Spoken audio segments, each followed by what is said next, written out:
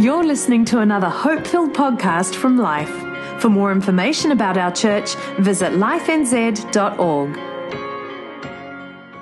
Open your Bible with me to Daniel chapter 1. It's in the Old Testament section. We're going to go there in just a little bit. I am traveling with my oldest son. It's my second child. I have a daughter, then 4 boys. I know that's a lot of kids, by the way. I have a lot of kids. 5's a lot. I mean, people always react when I say 5. I don't know where the line is, but I crossed it. Amen, everybody? But I know that's a lot. And I tell people, I had a guy, I was in California, Pastor Paul, and this guy came up and said, man, 5 kids. You must really like kids. I said, no, I don't. I really like my wife. Come on, somebody. So bring me back to your marriage conference. I got stuff to say. All right. So, but no, we're thrilled. We love our children very, very much. The 5 kids they're now 28 to 20 is their ages. But my daughter now has given me 2 grandsons. Where are the grandparents at? Where y'all at? Raise your hand. Yeah. Hey, everybody, if you're not a grandparent yet, here's my piece of advice. Don't kill your kids. There are better ones coming, everybody. So just let them live. let them live. It's wonderful. I had no idea. If I'd have known they were going to be this good, I'd have had them first. But anyway, all right. Daniel chapter 1. I want to share with you a message based off of a series that we did in our church in 2013. We do series of messages on topics. And then some of the series throughout the year, we try to do them around books of the Bible. So we'll try to do 2 books of the Bible every year, just verse by verse, to help people understand their Bibles better. And in 2013, 5 years ago, we did a series based off of the book of Daniel. If you don't know much about the book the first half of the book is all history of a period of time when the children of Israel were not in Israel. They had actually been taken off as slaves to a place called Babylon, which is today, the geography would be Iraq. That's where it would be. They had been unfaithful to God, so God allowed them to be taken as captives. By the way, God does not create your pain, but he does allow your pain to get your attention. He'll use it. He doesn't create it, but he will use it to get your attention. And if you're in pain, don't run from God, run to God. Can I hear a good amen? So they had rejected their God, so God took his hand of protection off their lives, and they're brought into captivity. And here's the challenge, though, and that is that Daniel and all of the Israelites were there in a culture that was foreign from God, different from God, and actually rejected their God. And the challenge was, were they going to be able to stand strong for God in the middle of that kind of a culture? I think it's the question people are asking today. Can I stand strong for God in culture? Now, here's the deal. They not only stood strong, but Daniel also had influence into that culture. Now, that's very rare for you not only to stay true, but actually they're listening to you as well. And I would call that the win. That's the ultimate win, is not just to survive it, but to impact it. God's never called us to be right. He's called us to be effective. Amen, everybody? And it's hard. It's hard to do. And so anyway, after the series was over, the message series kept getting watched and rewatched. It had become, after about a year, the most popular series we'd ever done. And I wasn't expecting it.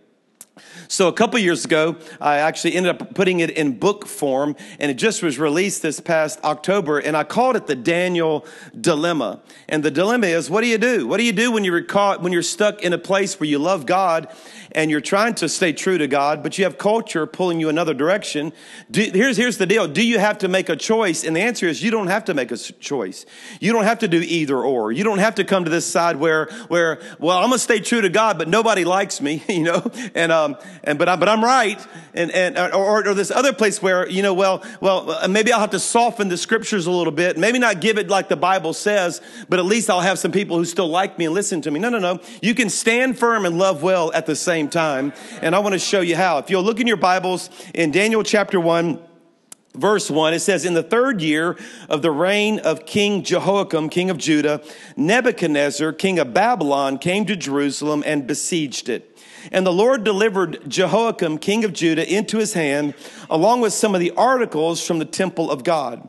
These he carried off to the temple of his God in Babylonia, which is Iraq, and put them in the treasure house of his God. Then the king ordered, and I want you to notice this guy's name. He ordered Ashpenaz, which is Nebuchadnezzar, is one of his chief officials, the court officials, watch this, to bring into the king's service some of the Israelites from the royal family and the nobility. In other words, let all these Jewish people work as common slaves, but go find the smart ones and the ones who are talented and have good education and bring them into my court. Let them serve me personally.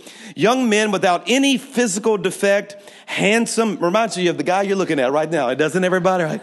Just kidding. All right. He said, showing aptitude for every kind of learning, well-informed, quick to understand, and qualified to serve in the king's palace.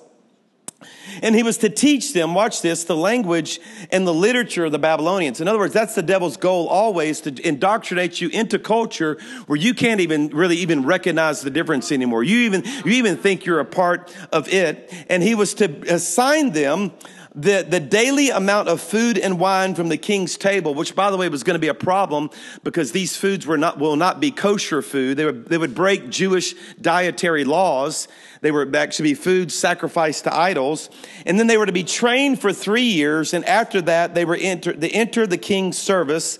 And among those who were chosen were 4 guys: Daniel, Hananiah, Mishael, and Azariah. Now, if you've been in church for any amount of time, you would know these Babylonian names as Shadrach, Meshach, and Abednego. Most Christians know the Babylonian names of these 3, but they don't even know the Jewish names of these 3. But it's Hananiah, Mishael, and Azariah. Now, if you keep studying chapter 1, I think chapter 1 actually serves as an outline for what would happen over the next several chapters after that. But in chapter 1, you see the 3 things that culture is going to try to do to you. And I want to expose that so you can recognize it and see it and go, oh, wait a minute, this is what's happening just like it happened back then. Because I personally think that the biblical history is prophecy for today. I don't think the Bible is just something we read about that something happened a long time ago. God put the word of God there for us as a playbook for today. Can I hear a good amen, everybody? You see that? It really is. And so whatever the patterns were back then, the enemy will try the same thing. And actually God wants to do the same thing inside of us as well. And there are 3 things that happen in this first chapter of Daniel. And if you're a note taker, jot these down or get your phone and jot these down. And the first one is that culture will try to rename you. In other words, the first goal of the enemy in anyone's life is that when you were born by God, created by God, you are given a God-given identity. In fact, Ephesians says it very clearly that you are God's masterpiece. You were created in Christ Jesus, watch this now, to do good works which God prepared in advance for you to do. In other words, when God made you, he had already in mind, listen very carefully now, who you are and what you were to do. The enemy doesn't want you to do that. So the way he does it is he wants you to take on a new identity, a new way to look at yourself. I actually grew up very, very shy. I was bullied whenever I was in junior high school. So that would have been in America. That would have been around age 12 or so. And I was bullied very, very badly and picked on by older people. And in order to kind of be accepted among a group that was rejecting me, I took on a personality that honestly isn't my personality. And so to get people's attention, I would do things that were bad. It actually ended up to me getting into big trouble, and that God used it to get my attention. That's when I gave my heart to Jesus. But a lot of us are living by a script right now of an identity that we believe about ourselves, but it's not the one that God wrote about you. And one of the beautiful things that you need to understand about culture is that culture will try to rename you. Watch this in verse 7. The chief official gave them new names. And to Daniel, he gave the name Belteshazzar, to Hananiah, Shadrach, to Mishael, Meshach, and to Azariah, Abednego. And when you study these in the book, I actually do an in-depth study of their God-given name and how it compares to their Babylonian names. And in every place, now watch this very carefully, the enemy is trying to obliterate God's fingerprint on their lives. So Daniel's name means in Jewish culture, Daniel's name means God is my judge. In other words, I will live in the fear of the Lord. His new Babylonian name, Belteshazzar, means lady, protect the king. In fact, even in this place, the enemy changed his gender to create gender confusion. I actually did a study over 26 periods of time over human recorded history. And in every place, the patterns of culture's effect on that generation have been identical to the one we're currently living in. And in all 26, there's been gender confusion in every single one of them. That's not new. It's the same thing the enemy is trying to do. And he's not even trying to do it about gender. What he's trying to do is obliterate God's fingerprint on your life so you never live it out. Come on, somebody say amen right there. You got to see it to recognize it. To Hananiah, in fact, Hananiah's Jewish name means God is a good God. His Babylonian name, Shadrach, means I am afraid of God. He'll even change how you view God. And if you go on the street and ask people, tell me what you think about God, they're going to give you things that are not true about God. And it's because the enemy is trying to confuse them by giving them a new name. Are you listening to me? In every case, he does this. And so here's the point. Here's what we need to do. And that is that when culture shifts, we must know who we are. And I just want to say this to you in case you hadn't figured it out yet. If you're new to life, or if this is your first time, or if you've been here a long time, the goal of church isn't to come to church. The goal of church is to come to a place and let Sundays and these services be a catalyst for you to decide, you know what? My life needs to change. And then you step into the things they offer, like conference and baptism and next steps. And I'm just going to do this. And what's going to happen is you're going to redeem your name once again. And that's what I love about it. In fact, I'm going to give you a personal invitation. They didn't ask me to say this. I'm just telling you, I'm giving you a personal invitation to take your next step, to do more, to get involved. And watch what happens is your redemptive name is going to come back to the forefront, and watch your life become so much better when you realize who you are. Amen, everybody? Here's the second thing that you'll see that happened to them. And that is that happened, and you'll see it in verse 8, but culture would try to change your standards. In other words, your convictions. And that's why it's incredibly important that if we're going to be believers, Christians living in this culture, you've got to kind of settle what you believe about God and the Bible. I call it a pre-decision. If you wait till you get in the middle of the situation of life that pressures you and you haven't pre-decided, you'll follow pressure. But if you made the decision on your principles before the pressure situation has, you'll live by principle instead of pressure. You got to pre-decide. I believe this. And that's why I think it's important, all of us, all churches, kind of really get people back into the truths of God's word and kind of live by God's standard and realize that God didn't put a standard up there for his benefit. He put that standard there for your benefit. Can I say that again? I want to say that again because people think they have it all wrong. That God was just coming up with a bunch of rules to keep you in line. No. Everything he put in there is not for his good. They're there for your good. They make your life better. You sleep better. Your marriage is better. Your relationships are better. Everything's better when you follow God's way. I always say it this way. God's way works. God's way is not just right, but God's way works. And we have to stay strong. So when they offered this food and wine that was not kosher, it didn't follow Jewish dietary laws. The Bible says in verse 8, but Daniel resolved, in other words, he just had a made up mind not to defile himself with the royal food and wine. And then he asked, Ashpenaz, he asked this chief official for permission not to defile himself that way. By the way, notice the courtesy in that. He didn't go, I ain't following y'all's ways. Y'all a bunch of heathens and you're going to hell. Now, he didn't say that, right? Where I'm from in America, it's in the South, and they have this old country twang like that. And so hell is actually a two-syllable word, hail. You're going to hell. That's what you are. You better turn or burn. Now, they'll say, that's not good, actually. But anyway, but no, notice he asked permission. He basically said, Ashpenaz, but if it's okay with you, I really would prefer not to eat that food. It goes against the convictions I have. And notice the courtesy and the courage at the same time. I'm telling you, the church needs to be equipped once again to live into a culture, lest we fall on one side or the other, where we're actually too strong in people's face all the time. We're actually too weak, and we never have any impact into culture at all. But understand that when culture shifts, if you're taking notes, jot this down, you have to reaffirm your convictions. I'm going to encourage you to actually grapple with what you believe. I'm doing that. I find myself doing it all the time as culture shifts. That I've got to decide how much of that am I going to allow in my life. And by the way, I've never once ever preached to people where that line should be. You know why? Because you have a Holy Spirit who the Bible says will lead you into all truth. Let me tell you how it plays out. Because you're full of God, whenever you start stepping towards something that God says, man, that's not good for you, the Holy Spirit's going to go, don't. And you're going to feel that on the inside. And your job is to listen to the Holy Spirit and to stay away from those things. Amen, everybody? You hearing me? And you have to grapple with that. I want to encourage you to live inside of that tension of, you know what, maybe I shouldn't watch that. And maybe I shouldn't listen to that. And maybe, I feel my spirit being grieved whenever I have that conversation and laugh about that or think about, you know what? And I'm going to make some decisions. And I'm not even putting that decision on you. I've just decided for me, it's not good for me to live right there. I want to encourage you to just live inside of that tension and realize actually the tension is good. But the third thing that culture will do is culture will always create a confrontation. I say it this way. Culture will try to test me.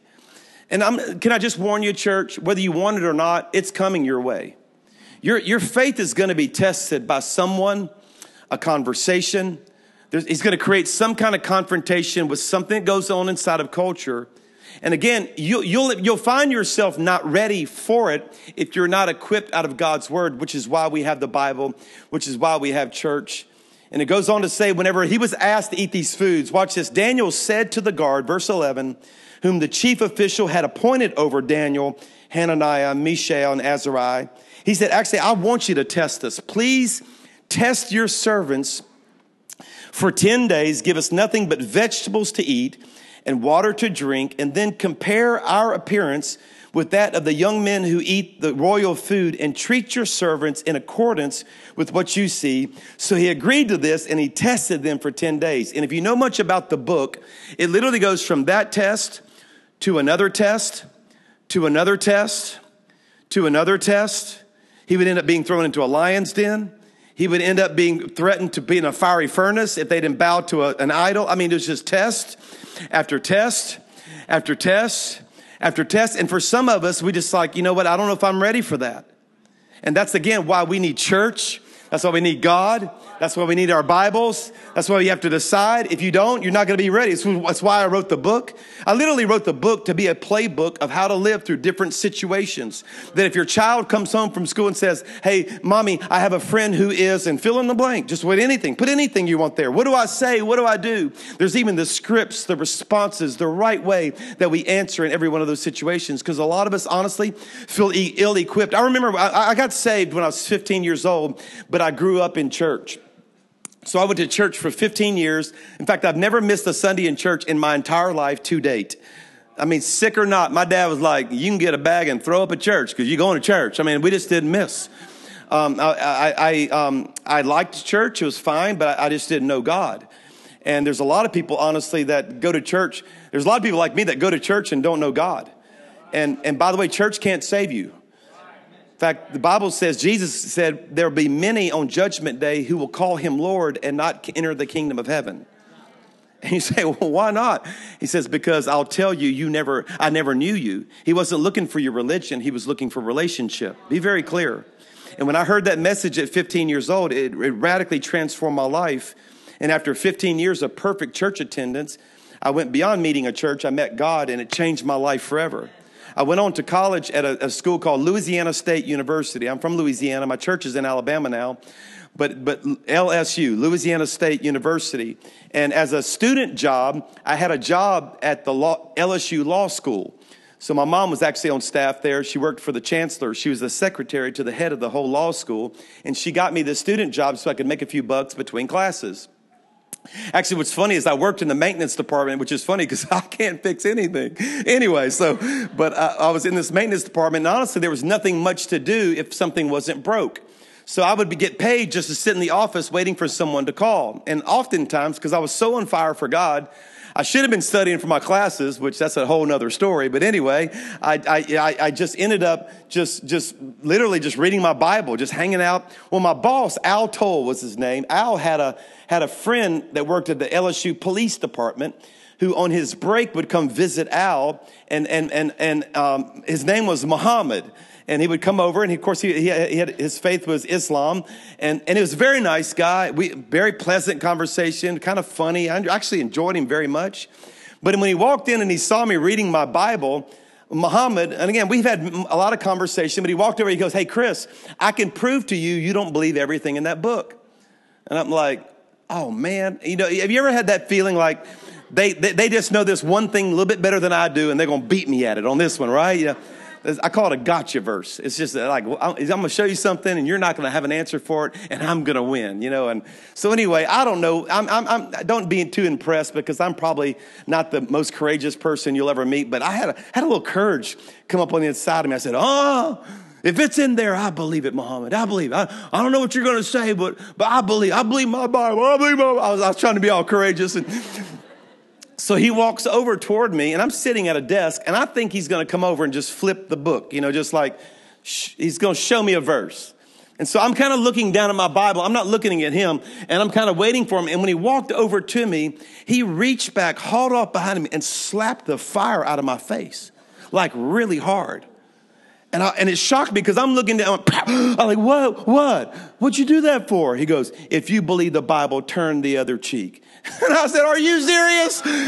This is your test? This is your verse? I mean, what do you do? Go around slapping Christians? What do you do?" I said, "Are you serious, Mom?" And he goes, "Yeah." And his hand was shaking. He goes, "If you believe it, turn the other cheek." I said, "I believe it." He goes, "No, you don't." I said, "I believe it." He goes, "No, you don't." I said, "Hit me." I believe it. He hit me again, y'all. Second time, he just kind of tapped me like that, but he hit me again. And he took his police cap off. I never forget this. He goes, "Well, you're the first real Christian I've ever met." So, "What do you do? Go around slapping everybody? What are you doing?" You're like, I can't believe this. And that started some conversation that he and I had about faith. And he got very interested in Isa, Jesus. He said, "Man, this thing is real. There's something about you that's real." And he wanted to come to church, and he started pursuing faith. Come on, everybody. Y'all listening to me? But what he needed is that in this situation of test, this is what I want to pass on to you. It's critical, life. Listen very carefully. Come on, all the locations. It's critical that we respond the right way. And I want to leave you with this one truth so that you remember nothing else. If you want more, go get the book. But I'll leave you with this one truth that I think can change our lives, make us not just right, but effective in culture, which is the goal. And that is that we respond the way Daniel did. And better yet, we respond the way Jesus did. And I want to show you a pattern. I could show you story after story after story after story how Jesus always did two things, two words. I'm going to show it to you in one verse, two words. And I want you to leave here today remembering these two words. I want to show it to you in John chapter 1, verse 14. That the Word, and that's how John called Jesus, the Word, Jesus, became flesh and made his dwelling among us. And we have seen his glory, the glory of the one and only Son who came from the Father, full of, come on, every location, say it out loud, full of grace and, say it again, full of grace. Two words, grace, and notice grace first. Grace is always first. You always connect before you correct. It's grace first. He saw Zacchaeus in that sycamore tree. He was a thief, had robbed everybody. He was a tax collector. Jesus knew he was a sinner, knew he was a tax collector. Jesus' first words to Zacchaeus was, "Let's go get something to eat. What you want to do for lunch? Let's go grab some lunch together." He didn't correct him first. He connected with him first. You can read it in Luke chapter 19. We don't know what happened to the lunch. I wish the Bible would have recorded the words to the lunch. All we know is 10 verses later, Zacchaeus comes out giving everybody money. Something happened with Jesus in that moment. And it's very critical for the church in the culture that we have that is shifting away from God, seems to challenge our faith. We don't need to be snotty, and then we don't need to be, just, is that a word here in New Zealand? Do y'all use that? It's not right. And we also don't need to be just loose, and I don't care what you do. It doesn't matter. God loves you. It doesn't matter. Yes, it does matter. It does matter. But we serve with grace first. Come on, everybody. And truth second. The way I say it is that truth without grace is mean. It's just mean. Actually, I have a tailor now. I've never had a tailor before. I had a guy in our church give me a gift certificate to get a custom made suit done. I'd never had that before. So I went to this place in town where I live, and I brought my gift certificate in. It was this little Hindu guy about this tall. His name was Ramesh, and they call him Ram. And he couldn't have been a nicer guy in the whole wide world. He had his Hindu gods all over the wall. And I went in there, and we laughed and cut up for 2 hours while he measured parts of me that I didn't think mattered to a suit. Anyway, so he just measured. We had more fun, and we looked at 500 different patterns and claws. And, pastor. He called me. If he said pastor once, he said it 800 times. Oh, pastor, you have great arms, pastor. Pastor, we are going to do this, pastor. Pastor, we put pocket here, pastor. Pastor, they pocket here, pastor. Pastor, there be pocket there, pastor. Okay, I kind of get it. And so anyway, we laughed. I enjoyed the fire out of him. We ended up finishing, and when my wife was with me, I walked back out to my car. He followed me out to the car park, and I got in my car, and I'm like, does he walk everybody out to the car? I don't know. And so I said, well, Ram, I couldn't have had a better time with you. Thank you so much. He goes, Pastor, you're very different. I said, what do you mean? He goes, you're very different from other pastors I met. So, well, I don't understand. He goes, well, I met with a pastor, and when he saw my gods, he just said, you're going to hell. He says, you didn't say that. And I'm thinking, well, I do believe that. No, just kidding.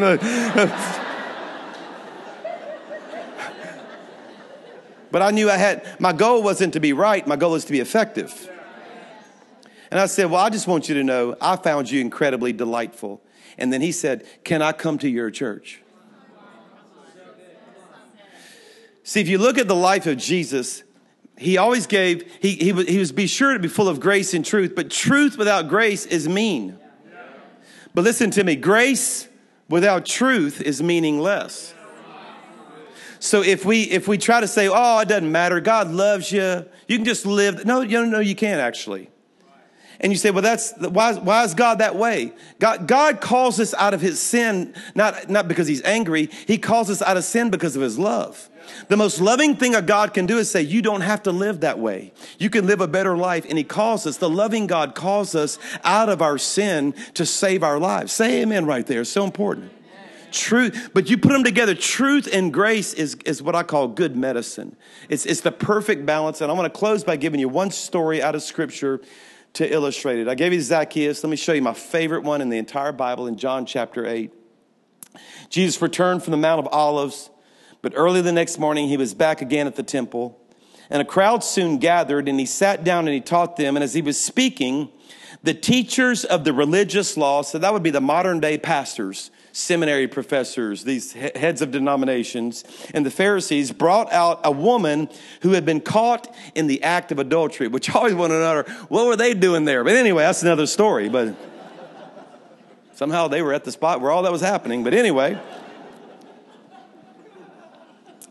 you ever thought about that? But anyway, but they put her in front of the crowd and said, "Teacher," they said to Jesus, "this woman was caught in the act of adultery. And the law of Moses says to stone her." So that's true. Truth says to stone her. What do you say? And they were trying to trap him to saying something they could use against him. But watch how Jesus didn't respond. Sometimes you can actually get in trouble by your quick responses. And by the way, be careful of your Twitter wars and your comments and the things you say, because it's not helpful. And the goal, again, isn't to be right. It's to be effective. We want to help people. We don't want to just be right. So he just stoops down, the Bible says, and he starts doodling in the dirt, writing. We don't know what he wrote, but he's just writing with his finger in the dust. And they kept demanding an answer. So he stood up and said, "All right, but let the one who has never sinned throw the first stone," which a great response. And then he stooped down again and wrote in the dust. And when the accusers heard this, they slipped away. Watch this detail. One by one they left. One by one, starting with the oldest, which means there must have been something he was writing that was applying to them one by one. Now, we don't know what he wrote, but I'd love to give you my theory because I got a good one. All right, so it just because if they leave one by one, my theory is he was writing out the names of their mistresses, Martha, Sally. Anyway, so I don't know. I think it's funny. You don't have a theory, use mine. I think it's awesome. But they're gone. So until everybody's gone, all right? And then Jesus stands up again, verse 10. He stood up again And the Bible says that he asked the woman, where are your accusers? Didn't even one of them come to condemn you? And she says, well, no, I don't see anybody here to condemn me. And he says, watch this, neither do I condemn you. Grace. But he doesn't leave it there. And then he says, and now that I've shown you that I do not condemn you, now go leave your life of sin. Go and sin no more. Truth. I tell you, church, the response that we have for culture can be summed up into both of those. We don't condemn you. But let me show you a way you can live your life without all that junk in your life. You can leave your life of sin. Several years ago, I was speaking at my home church, which is in Baton Rouge, Louisiana, where I grew up. And there's not a direct flight from Baton Rouge to Birmingham, where I live in Alabama, sweet home Alabama. But you can drive another 45 minutes south to New Orleans, and there's a direct flight on an airline called Southwest. I don't know if you ever heard of this airline, but it's very unique. It's a low-cost, low-budget airline. But one of the things they do is you don't get a seat assignment. You go on the plane and just look for one. It's open seating, which I don't like that. All right, because I want to know who gets to sit next to me. I want to control who is sitting next to me. Right? Well, I had a friend traveling with me, but there's this open seat next to me that I'm nervous about. So people are boarding now, and when you see certain people and they're coming on, my prayer life was improving. Father, please not him. God, Jesus' name, amen. As they go by, but come on, don't lie. You've done that too. And so anyway, so this girl comes around the corner, boarding the plane. Whoop, whoop, whoop, whoop. High five, high five. She's totally drunk. Just got off of Bourbon Street in New Orleans, and so she comes around, sure enough, plop, right there next to me. I'm like, oh, man. And she turns right to me and goes, so what do you do for a living? And when you get asked that as a pastor, you got to decide if you're going to lie or not. You do. So I said, well, I'm a pastor. She goes, duh, we're all passengers. I'm like, no, not a passenger, like a pastor of a church. And she said, oh, well, I don't like Christians. Now, I knew the kind she has been raised around, so I decided to play along. So I said, me too, girl, I'm with you. That's why I had to start my own church. I said that to her. And she goes, I don't understand. I said, yeah, well, Christianity has this branding problem. And there's this whole group, and this is the Pharisee bunch in this story, that'll tell you right now where you're blowing it and be happy to show you where you're blowing it. And kind of make you fix it all before you can even come to their services. I said, there's a whole bunch of us that try to follow the pattern of Jesus where he wants to fix your problems, but he accepts you first. And so I actually have built a pretty big church around this concept of loving people the way Jesus does. And so she had already gotten a drink by this time, another one. And so, the cart came by and she's got this drink. She goes, well, what does your Jesus think about this? And she shoves it in my face. And I said, I don't think he cares about that at all right now. I think he cares about you. And if he ever could get to you, he'd talk to you about that later. She goes, well, I've never heard that before. I said, because it's in the Bible, and so. So the plane lands, very short flight, 40 minutes. The plane's landing now. She's going on to Nashville. And she goes, well, I have to have more. I said, all right, let me do this. I said, this was a Saturday. I said, watch our church service on Sunday. We stream our services live, and if you'll watch, I'll look into the camera, and I'll give you a shout-out. She goes, you won't? I said, yes, I will. And so next Sunday morning, I got up, and we have 50-something services, but I was just looking at the camera. I said, hey, welcome to all of our locations today, and all those in the prisons that we're bringing the service into today. Hey, I want to give a special shout-out to Tanya. Girl, I told you I'd do it, and I did. And I don't know if she was watching or not, but I gave it a shot, and so... Well, sure enough, the next day, she sends me an email. In the email, she said, hey, I watched the service. Thank you for the shout out. And I love the message. And I understand now how I was letting Christians keep me away from God. And she goes, how stupid is that? And she goes, I realize God loves me. And she goes on through, and her salutation was, I'm ready to surrender. So I picked up the phone and I called her. I said, Tanya, you really ready? She goes, yes, I am. And I prayed with her over the phone to give her heart to Jesus, and she got saved. Come on, somebody. Give God some praise. Isn't that awesome?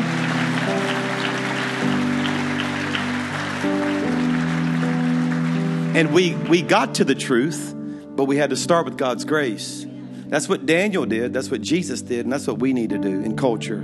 You don't have to compromise either one of them. You don't have to walk away from truth to show grace. And vice versa. No, we give that to people in Jesus' name. We hope you enjoyed this podcast from Life. If you have questions or want to contact someone about this message, visit lifenz.org.